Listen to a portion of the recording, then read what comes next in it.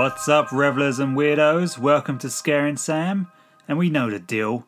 I attempt to spook my fiancée with horror, give a meaningful explanation why, and she questions why she wants to marry me. I'm your host, James Reese, aka that sweaty saxophone playing guy from the Lost Boys. What? And I'm Sam Difford. Aka every scary perm on every actress in the 80s. Oh my god. I don't even know what to say to your things when you say things like that. Well, let me paint you a picture then, darling. Darling, okay.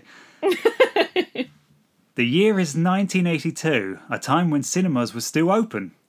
And what an outstanding lineup of blockbusters were on offer to see.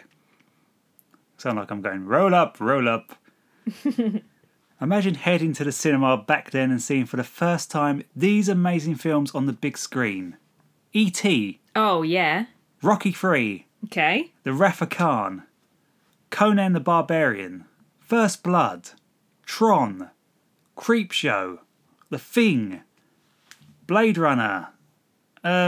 Sophie's Choice. And What? the subject of today's episode, Poltergeist. We literally can only dream of having that many incredible films come out in 1 year these days. Yeah, that was quite a long list. I mean, we can only imagine actually seeing films in the cinema right now.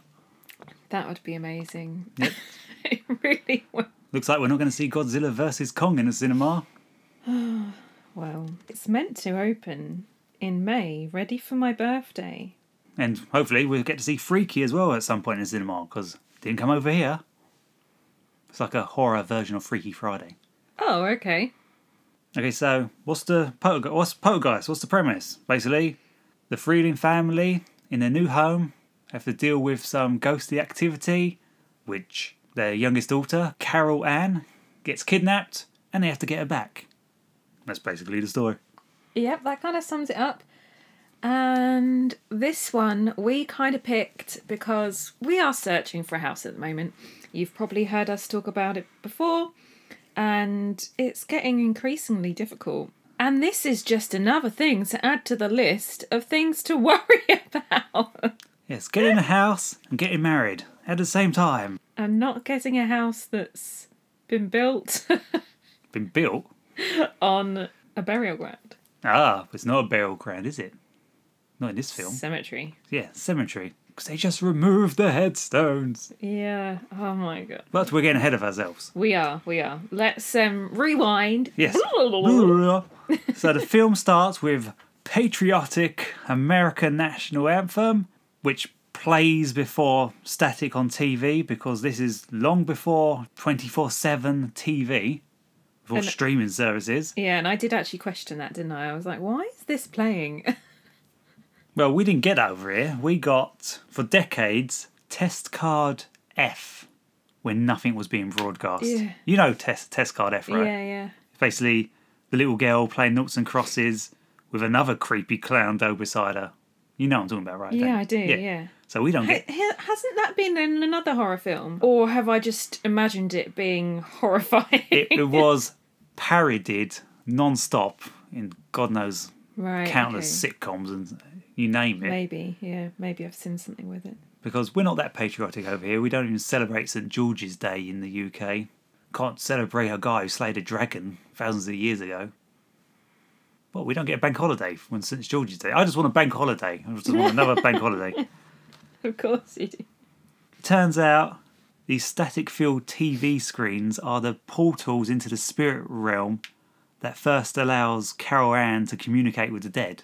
Hence why the emphasis on all these TVs throughout this film. We follow the dog around the house looking for food, which turns out is a great device to introduce the family in an organic way. It's a good introduction. It's a good introductory scene, though, isn't it? Because you just get this random character pop up, and you're like, "Who's this?" I think you get that a lot in more recent films where they don't take the time to like make the effort to introduce these characters. It's usually quite false. Like you got like a family member going, "Hey Ken, You get all the characters' names, and for a while, don't think we even got to mention what these characters' names were. We just was introduced to where they were, what room they were located in. Yeah, but from that you got that it's a family. Yeah, and it's quite an organic dynamic with this family as well. You know what I mean? How many times do you see, like, the mum and dad smoking weed in their bedroom before going to bed? Mm. After this, you get these idyllic shots of suburban America. It's supposed to be nice and pristine and beautiful. You know, the American dream. This is what everyone aspires to. It's very white suburbia, because we see, like, the dad, Steve, introduce his friends around for beers and an American football game, and they're all white. His neighbours, white. The kids on the street are white. Literally, There's no diversity at all. there's no diversity. Literally, Richard Lawson's Ryan, who's part of the paranormal investigation team, he is the only person of colour in this entire film. He's basically the token black guy. And you can tell, yeah, this is the 80s, isn't it? But it's shocking nowadays, isn't it, to not see a diverse cast. Especially Hollywood these days, where they actively, everything has to be diverse these days. I think it's in, like, TV show contracts now. They constantly, maybe not even in an organic way, they have to constantly aim for diversity now. And that's not the only thing which is a bit iffy with this film at this point. And this is before all the paranormal stuff kicks in. You even got builders, because this is a new development, isn't it? Yeah, brand new development. The Freeland family, they were phase one. Yeah. He even mentions Steve. Was he an estate agent? Yeah, he is. He's an estate agent working for the company who built this entire development project. And he's showing this couple around trying to sell this new property, and he mentions that his family was the first to move in. Mm-hmm. Maybe that's the reason why they were targeted. Possibly. What's my point? Oh, so obviously there's still developments going around. Then they have these builders in the garden, and they chat up their oldest daughter, Dana, and she's a teenager. But she's young though. Yeah, she looks like a teenager. Yeah. I mean, I think she even had like a school uniform on in this scene. Yeah, she does. And it's got like his wheels going like, "Hey, baby." Oh and god, like, it was so cringy. Like, no. Especially like right in front of the mum as well. yeah, because she's And in the then kitchen, she does isn't nothing. Oh, the mum doesn't do anything. No. I mean, Dana stands up for herself. Yeah, but what with this simple? Well, it's like this whole up yours, like Yeah, hand gesture. yeah. And then her mum's like, "Oh, well done." No, not "oh, well done." It's like, Go kick those guys out of your garden. Kick them up the butt. well, like lads, that she's underage. I mean, Not even that. we Like, don't need to say that. no, you don't need to say that, but it's just not acceptable anyway. Especially nowadays. Whatever age you are. I'm really surprised that Woke Coach hasn't tried to cancel this film because of this scene. I mean, they tried to cancel Revenge of the Nerds, although for legitimate reasons. But yeah, so she stands up for herself, and then what happens next? You've got the youngest Carol Ann talking at the TV, and there's that thunderstorm. So they all huddle into the parents' bed, Oh yeah. and then the static in the TV again. She goes up to start talking to it, and then it's the Oh first time you flinched yeah, when it's like the ghostly hand comes out of the TV, yeah. and then boom, and all their like energy shoots into the wall and causes like this kind of earthquake, which wakes everyone up. Carol Ann says the famous line, They're here. Yeah. yeah. Sorry, I had to say it at the same time, didn't I? Freaky effect. And that's when things start to gradually, not even escalate. You've got just a couple of paranormal Yeah. activity going on. It's very, very slow, gradual. I mean, what would you do if the chairs in the kitchen of our new home suddenly arranged themselves? I mean, I wouldn't be putting my child in the area where the chair's getting moved. Oh yeah, because Oh yeah, let's just put a helmet on her and see if this thing will move her. No. How about you get out the kitchen and don't play around with things? Yeah, this is because Steve comes back from work and Diane all day has been experimenting with this paranormal activity. I mean, first she jumps at the chairs arranged themselves on the table, and then she has a well of a time for the rest of the day. That must have been really hard to film because, like, it's happened, like, what, in a few seconds? Yeah, the camera follows her looking, at the cupboard underneath the Yeah, so sink. she bends down, she's crouched down behind all the cupboards. And then as soon as she stands up, all the chairs are on the table. And literally the crew had to arrange those chairs in a matter of seconds. Or I think they were, like, glued together.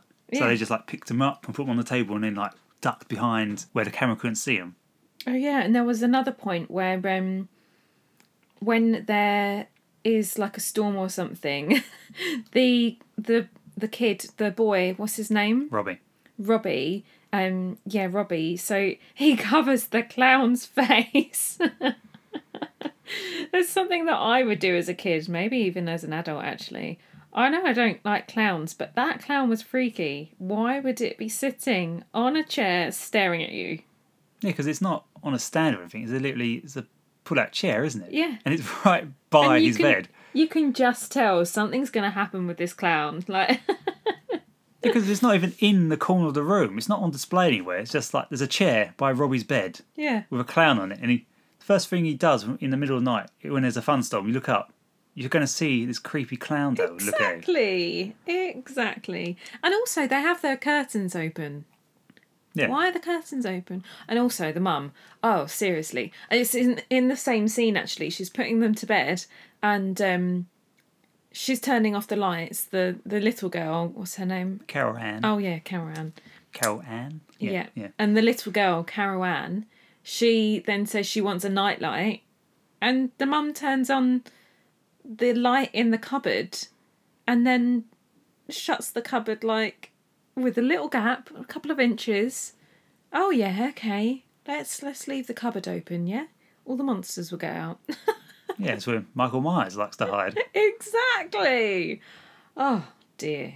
I just had to get that off my chest. Of course, they have to have the curtains open, because that's where you get to see the creepy tree. Yeah. I mean, I've never been afraid of a tree before. I mean, that's a stretch. Not even as a kid. I think it's a common thing, though, isn't it, with the shadows and stuff? Because shadows do play tricks. It's called something. It's this stupid phenomenon I keep on forgetting the name of. It starts with P, and it's basically the brain seeing faces in everything. Yeah. And of course, all the little knobbly bits on the tree. Yeah. Well, exactly. it's been made to look like it's all faces in it, but it doesn't look like a tree. It looks fake as anything. And on that point of the tree, this is where things started. This is where things started to escalate very quickly. Very quickly. Yeah. So up until this point, it's just been like, I wouldn't even put it into a horror film category. It was like just a There's a disturbance. yeah. I wouldn't put it into the horror category at this point. It's just kind of not even a drama. Like, there's nothing really horrifying about it. But then, all of a sudden, things are now happening. Not just things, literally over the course of one night. Exactly. There's another thunderstorm. Robbie's counting the amount of times there's lightning, see if it's getting further away. Yeah. What is it? All of a sudden, the tree bursts through the window. And eats him. Yeah. it develops hands that grab him and drag him outside. And starts to gobble him up. Yeah, literally. Yeah, because it has a mouth. Yeah. Oh, it becomes a possessed tree. Yeah. It's one thing arranging chairs and then possessing a tree. Well, this is really just a ruse to get all the family out to rescue Robbie, so that the spirits, or is it just one spirit, we don't really know at this time, wants to abduct Carol Ann. Yeah. She's literally sucked into another dimension through the cupboard.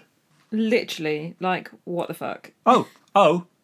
And at the same time, there's a tornado outside as well, which quickly deals with the tree after they save Robbie. So, what? A tornado going on as well. So, do the spirits produce a tornado? Or is it just a really convenient coincidence? Maybe they control the weather. Or maybe it's like localised to this small little development. Exactly.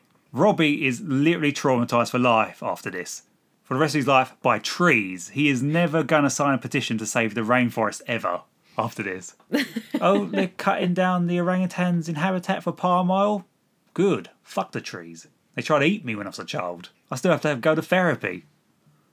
Carol Ann is abducted. She's in the spirit realm.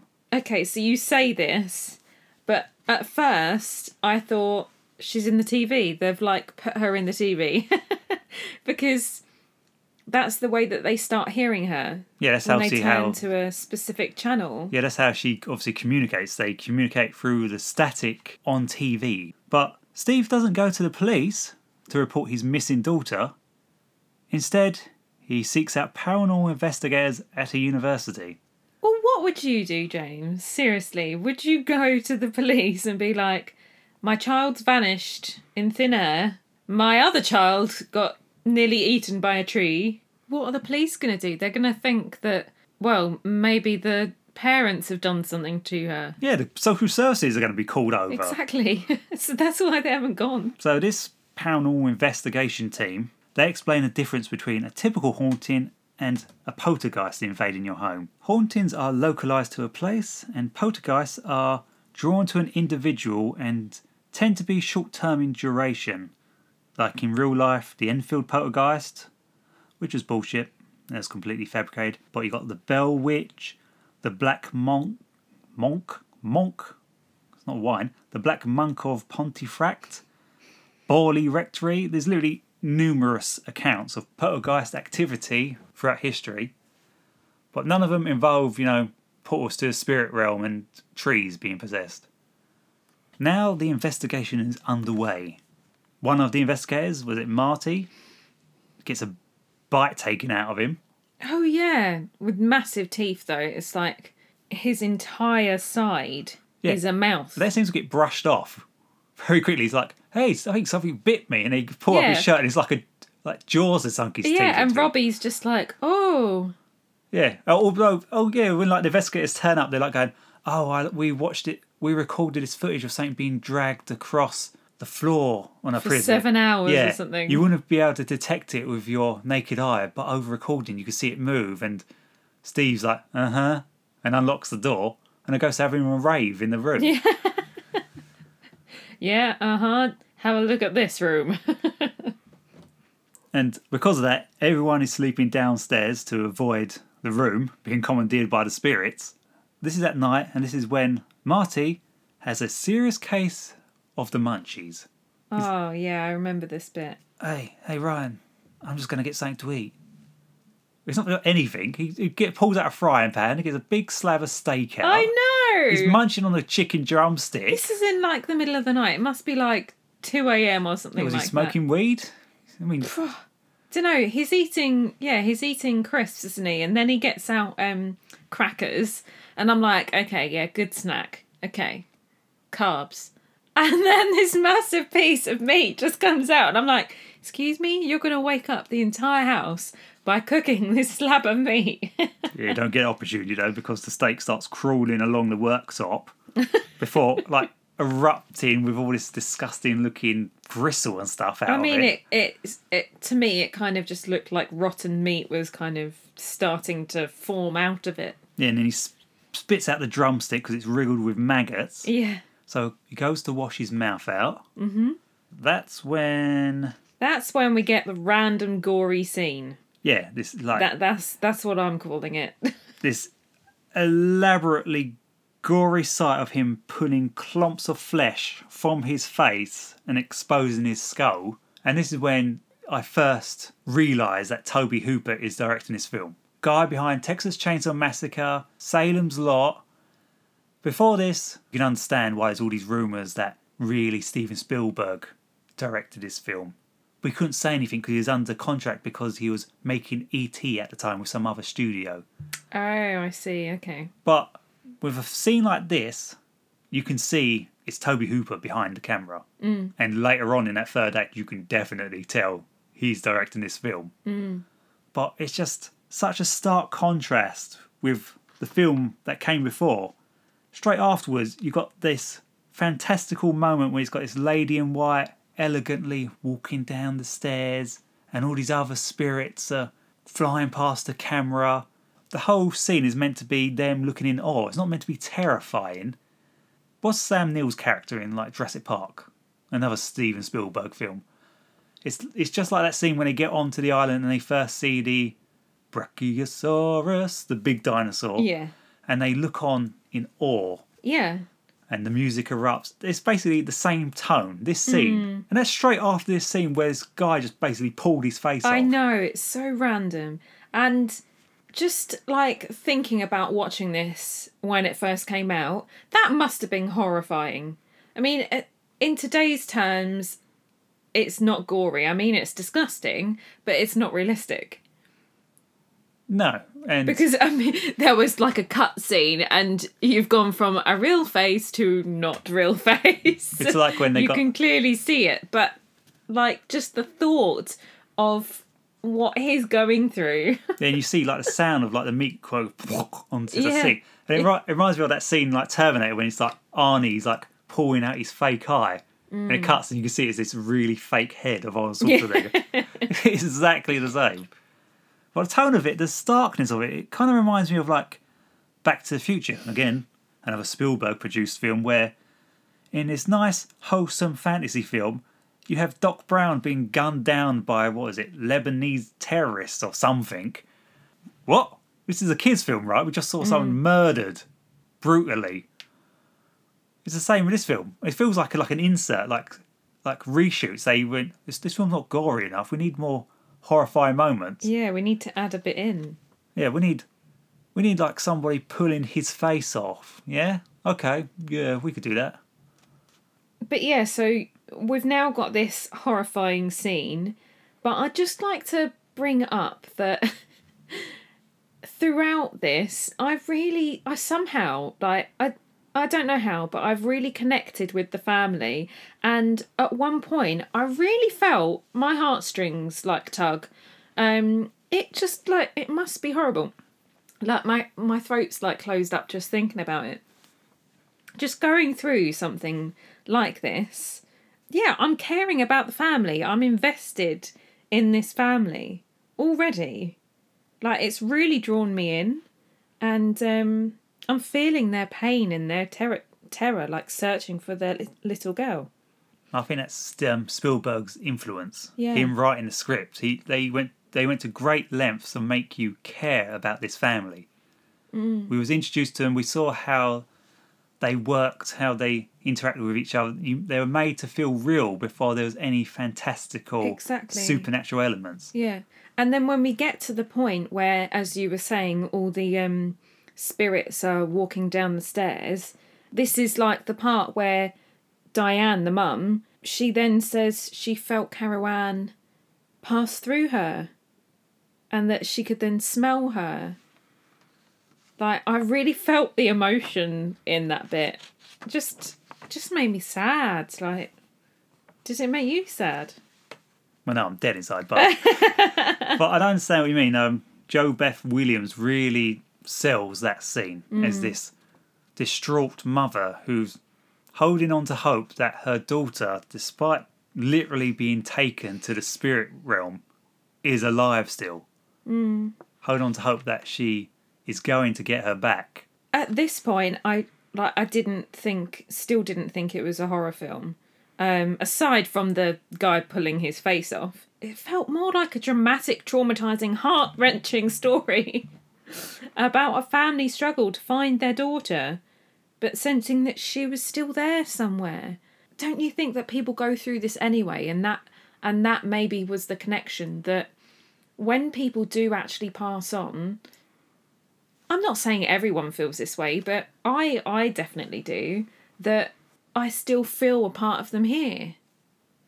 And in that kind of way, maybe that's why I connected with the family, that she is still there. They know she's still there. They can still hear her through the channel, and she's saying that she can feel her and smell her it's something that we want that, don't we? Well, it's like when we smell a certain fragrance or something that invokes memories of our loved Yeah, ones. It's the it same takes thing. you back, doesn't it? But it's also the same as like when people have missing children and they become cold cases and they never find these children. But even when it's like decades down the line, these parents still have hope that their children, even the slightest bit of hope that they're still out there somewhere. They hold on to that hope, and it's the same here. The point where the family and the paranormal investigators are downstairs, they're all like whispering and stuff. And they're talking about the different spirits and how you'll get some that are lost and some that aren't finished with life, that they still think they're alive, and you get some that are angry, etc., like the poltergeist that is in this film. And I just love the boy's logic that he thinks that the poltergeist could be some bullies that stole some lunch money from him previously if they'd like got hit by a truck or something. Do you know what I mean? Yeah. I love kids' logic. They're trying to just figure everything out, and But that's also great writing, Yeah. that they could actually get into the kid's mind and write this great bit of dialogue which just resonates. yeah. Yeah, after this scene, we're with Steve's boss and he reveals Phase 5 of the development is about to start, which requires the relocation of the local cemetery, which apparently they've done before, I guess, in the 70s. Yeah. But this is what I thought funny, he stresses it's not an ancient burial ground, just people. So clearly, already by 1982, this gimmick of the ancient burial ground causing all these hauntings is already worn thin. But there's also a little sly wink of like, okay, maybe this has happened before. Yeah, so all the houses are built on the cemetery. Yeah, it must be a massive cemetery. Yeah, but that's then why. So when the portal was opened and all those watches come through. Oh yeah, there was all these like Do you little remember that bit? like trinkets and old Yeah. coins. Yeah, and the lady was saying like, oh, this one's only like a few years old. Oh, this one's 100 years old. Oh, yes, that's because it's on a cemetery. Everything makes sense now. Well, how do they get away with this? Who did they employ to like shift all the tombstones? Because they're relocating the tombstones.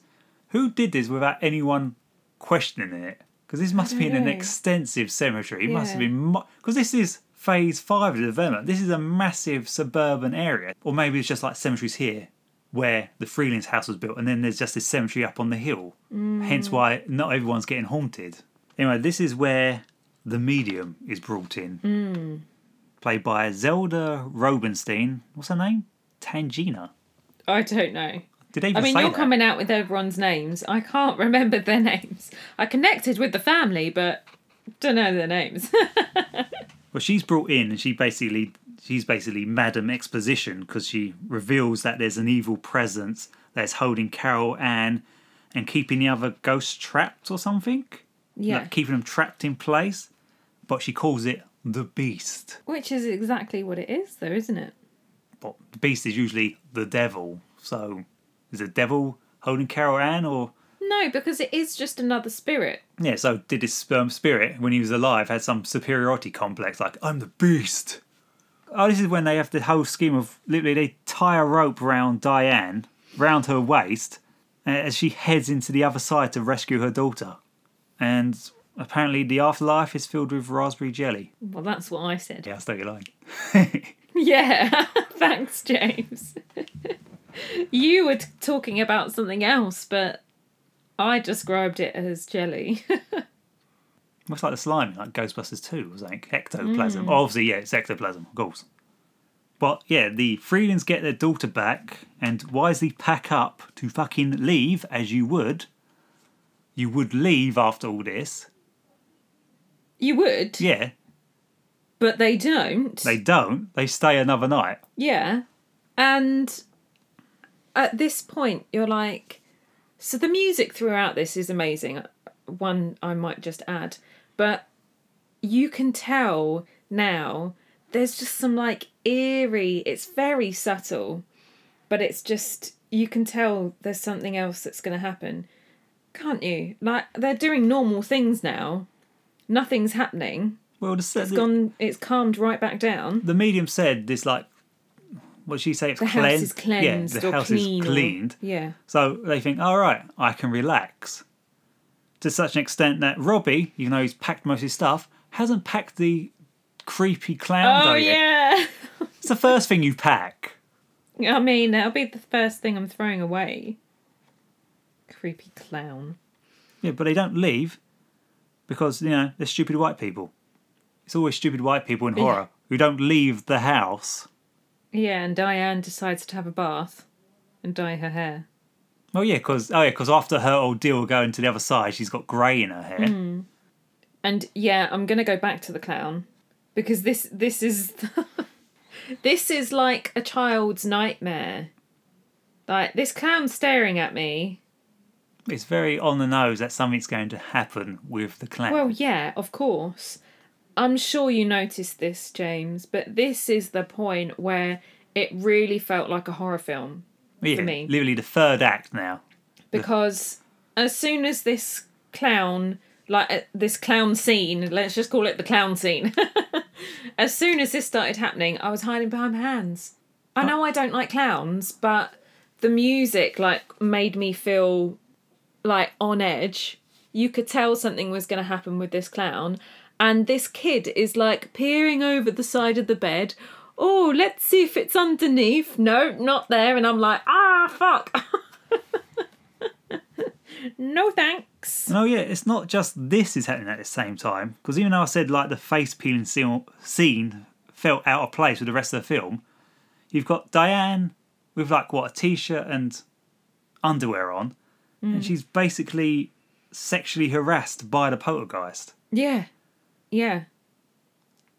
And then she's like, oh yeah, because this whole third section is just, it's amped up a gear so crazy, isn't it? It's just, it's gone absolutely crazy because... Well, it's like Toby Hooper has been let off the leash. Like, you hired a guy who did Texas Chainsaw Massacre, you want to get your money's worth. Yeah. But then she's running around outside trying to get, screaming, someone help me. She tries to get to her children, and then the beast is at the door. Oh, yeah. Oh, that was a little bit funny, though, because it's so not realistic. Yeah, it's like this dodgy puppet thing. I mean, some of the effects in this film would have been really good when it came out, but that bit, just no.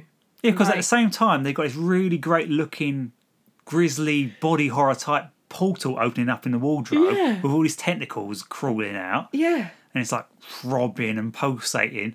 And then you've got this clearly giant white ghost puppet thing that does this lion's roar. Like, and he's like, it's the beast. Yeah. So then she's running around outside in her t-shirt and her knickers. And it's raining. Was it raining? It's raining. Yeah, it's raining. Yeah, it was pouring it down.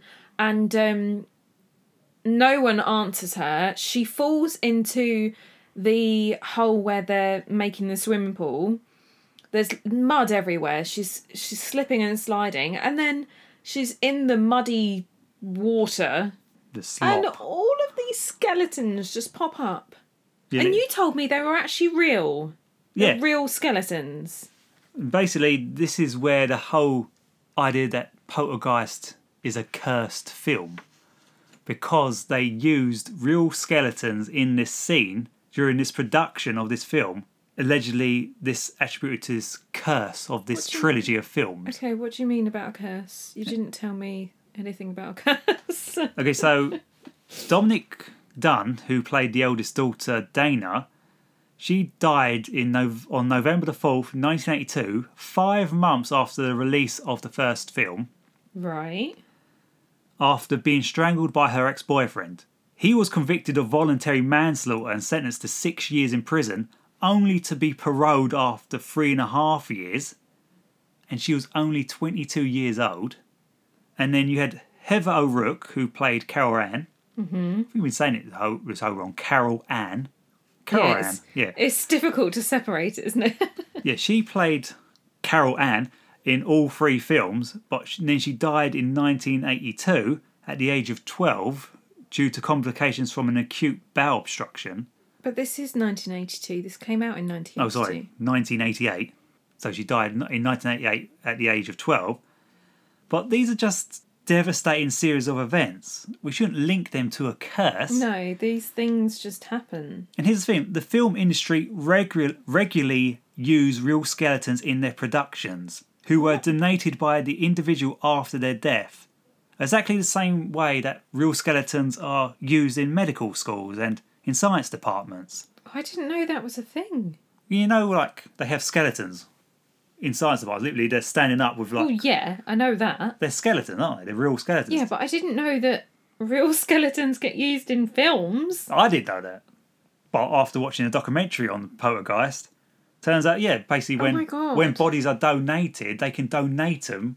The individual can, I guess it's the individual, before death, donates their body to, like, the film industry or something.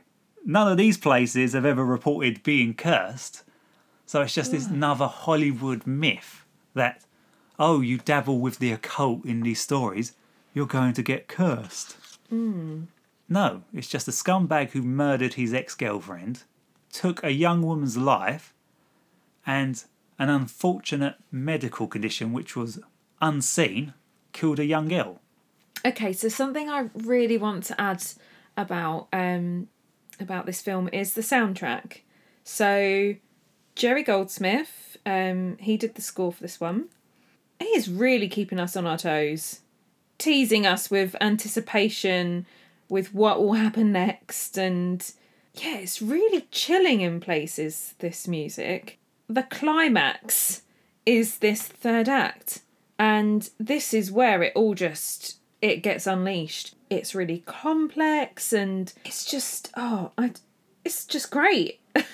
I mean, I love film music anyway, but this soundtrack is just, it really adds to the film. He's like really layered up the emotions and the fright over the scenes. Well, it's a testament to how much we should never underestimate how much a film score contributes to the feeling that film is trying to invoke upon the audience. Yeah. Imagine this film without a soundtrack. It wouldn't have the same effect on it, would it? It wouldn't. It would, yeah, still great visually, but it wraps everything up, doesn't it? It just gives it this extra... I don't know how to explain it. It's all layers. It's like, what makes a good film, what makes a bad film? It's layers. It's the story. It's the script writing. Mm-hmm. It's the direction. It's the editing. It's the soundtrack. You have them all layered up perfectly, like a delicious Victoria sponge, and you've got yourself a great film. But if you got one of those layers and you got it like slightly off center, you didn't add enough cream or jam. This is a weird metaphor. No, I like it. Keep going. But one of those is slightly off, and the rest of the film cake, topples, and you got a mess, a eaten mess, but not a delicious eaten mess of a film. And, I now want cake. Yeah, and that's probably why nobody talks about the Poltergeist remake, because wherever it is, like most horror remakes, forgettable. It's a cash grab. Well, clearly Steven Spielberg had a story he wanted to tell, and then he gave it and put it on the lap of the right director, and then got the right composer. Exactly, yeah. And then you got a great film, another great film in this amazing year of cinema, 1982. And we haven't even got to the end of the film yet. I know. Literally, you got skeletons bursting out the ground, they get the children out, and then the whole street starts to erupt. The house implodes as the Freelings leave. The end. Yep, pretty much. And they're probably a family who no longer have their settees centred around the TV anymore, because they're not going to buy a TV again. Oh no, because they go back to the hotel, and the dad's like pushing the TV out of the room, like, bye-bye.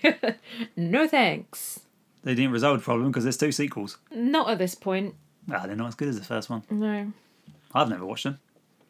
Well, me neither. This is the first time I've watched this film. Ah, but you liked it. Do you know what? I actually loved it. Yeah, okay, I didn't think it was a horror film for the majority of it. But I would watch it again. It's another example of where Stranger Things got their influence from. It's that Ambien, or what's it? Amblin, whatever. Steven Spielberg's production company in the 80s constantly churning out these great blockbuster films where, I keep emphasising it, they make you care about the characters first. Yeah, and we have to have that. You have to have some kind of connection with the characters because otherwise you just don't invest in the film. Well, I think that's the problem with like new Hollywood now. They don't give time to invest in the characters before the main story kicks in. They're like, oh, people come here for the frights, people come here for the scares, people come here for the explosions and the special effects. No, we like that stuff if we're invested in the characters that all this stuff is happening to. Yeah, exactly. Otherwise, we don't care. We're switched off. Should we wrap it up? I think so. You've been listening to Scaring Sam. I'm James. And I'm Sam. And you can find us on Twitter and Instagram at Scaring Sam Pod. Is it? Yeah, at Scaring Sam Pod. Big question mark. I was trying to speed through it. And you can contact us at scaringsampod@gmail.com. Stay safe out there tonight.